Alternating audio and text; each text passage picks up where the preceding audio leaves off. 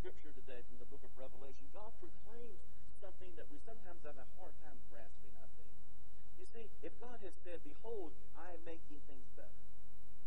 Behold, I'm making things different or more beautiful. I'm making things perfect. We can think about that. We can get our minds around that. But God says, I'm making all things new. It's hard to imagine what it is for something to be made new, for you see, something that is new is original. It's fresh. To be made new is for something to be other than anything else. In our scriptures this morning, God is describing a new creation. And he tries to help the people see this with some word pictures of the lion laying down with the lamb and the child putting her hand in the adder's nest. This is a creation that doesn't make any sense under the rules of our society and culture. In our society and culture, where the division between the have and have-nots continue to grow, where we see violence acted out neighbor upon neighbor, where there is language of hate and racism and divisiveness, where injustice prevails, this new creation doesn't make a lot of sense. The new creation the author of Revelation speaks of, though, is the kind of revelation, the kind of new creation that Jesus talks about in the parable of the vineyard, where Jesus says workers are hired at different times during the day, and yet, at the end, they all receive the same pay. It's the kind of creation that Jesus taught about where the first would be last, where a king would be a servant. Can you imagine what this new creation of the kingdom of God might look like on earth today? Frederick Buechner put it this way: imagining is perhaps as close as humans can get to creating something out of nothing, the way God created the world. It's a power that to one degree or another we all have, and we can develop it like whistling or strengthening our muscles. It's a practice and an exercise. If you want to know what loving your neighbor is all about, look at them with more than just your eyes. Imagine, if you will, what God's new creation is within them. When Jesus said, "Come ye all that labor and are heavy laden," he was talking to the rich as well as the poor. He was talking to the unlucky as well as the lucky, to the idle as well as the industrious. He was seeing all of us. This is the highest work of imagination, to have eyes like that and a heart like that, to see as Jesus would see. God, who imagined the world into being, this same God gives us both eyes and hearts with which to see a new creation and a new world. And once we've imagined this kind of kingdom, once we've really imagined it, that new creation, that image doesn't leave us. And once we've imagined this new thing of God, the world reconciled and made new again, once we imagine this, we won't be able to be quiet about it. We'll need to tell others about this.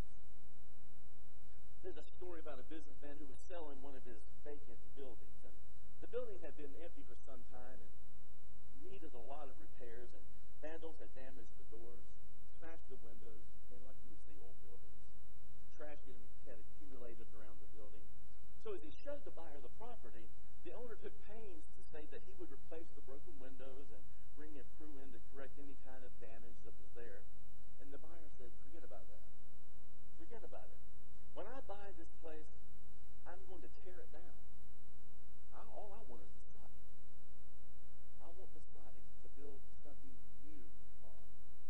Compared with the renovation God has in mind for each one of us, as we try to make effort to improve our own lives, sometimes that's as trivial as sweeping a warehouse slated for a wrecking ball. You see, when we become God's, the old life is over. God makes all things new. All God wants is our hearts. He wants the sights of our hearts and then the permission to build God's kingdom within it. This is what it means to be a saint of God. You know what? We are all saints. Each one of us.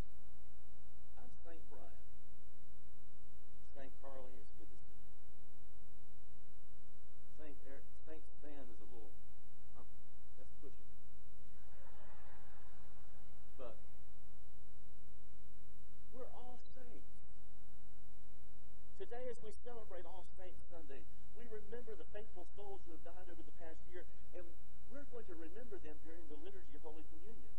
But we also remember those historic saints, too. We remember Francis of Assisi, who founded the founder of the Franciscan priest, the Ignatius of Loyola, who founded the Jesuits, John and Charles Wesley, who founded the Methodist movement, Archbishop Oscar Romero, recently canoned a saint, a man who was assassinated while performing the rites of Holy Communion, and Katera Tekakwitha, a Native American saint. These are saints for us today. They're on every liturgical calendar. But what we have in common with them, what they have in common with us, is our baptism. When we hear these names, we probably say, this must be what it is to be a real disciple. How lucky we are to have such role models. And then somewhere deep down inside of us, we say, thank God I'm not that religious.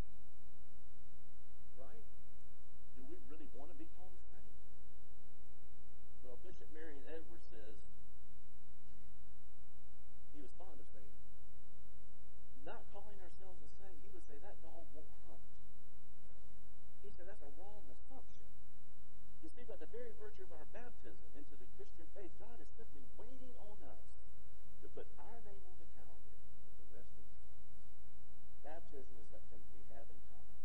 Through our baptism, we are transformed and we are made new. In baptism, each one of us, from the pulpit to the choir to the pew, we are new creations of God. We're not made bigger, not made better. We're not made different or more beautiful. We're not even changed in the way the world understands change. In baptism, we're created brand spanking new. We've been rooted and grafted into the life of Jesus Christ. And this is what we have in common with those saints. And God is waiting for us to claim that name for ourselves too. Here's the thing. When we claim this thing for us, it's not a prestige or popularity. If you know anything about the saints during their lifetimes, they probably weren't liked very much. They probably acted odd. And they were more salty than you'd be comfortable with, probably. The way we claim our name as a saint, though, is to practice the virtues of sainthood. And what are those, you ask? Well, we've already heard them in the gospel, haven't we? Blessed are the poor in spirit, theirs is the kingdom of God. Blessed are those who mourn, for they will be comforted. Blessed are the meek, for they'll inherit the earth. Blessed are those who hunger and thirst for righteousness, for they will be filled. Blessed are the merciful, they will receive mercy. Blessed are the pure in heart, they will see God. Blessed are the peacemakers, for they will be called children of God. Blessed are you when people revile you and persecute you on my behalf. Rejoice and be glad, for great is your reward in heaven. These are the virtues of sainthood. This is the legacy of a saint. This is how a saint is to live and to be remembered. We are saints of the present and saints of the future. And our lives are the lives which those who follow us will build their lives. How will we be remembered? What will be our legacy as saints in God's kingdom? Will we leave a legacy of justice and truth, of generosity and love? Last week we shared with you some goals that Aldersgate has to live into over the next year or so. And those goals will help us live into the virtue of sainthood. And I'll remind you of those goals in my article for this week.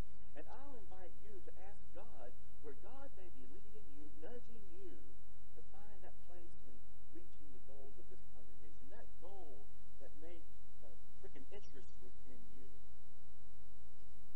Each of the goals in some way provides us an opportunity to live into our baptism. Barbara Brown Taylor reminds us that being a saint is not some exercise in religiosity. She says, first and foremost, it means belonging to God. Being a saint means living in hope and not giving in to despair. It means practicing forgiveness and foregoing judgments about the world or others or yourself. It means lifting up rather than tearing apart, and it means living into what is just and good.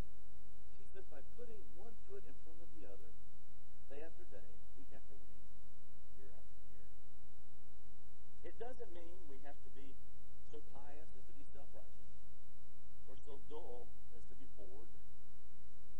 live with immense generosity.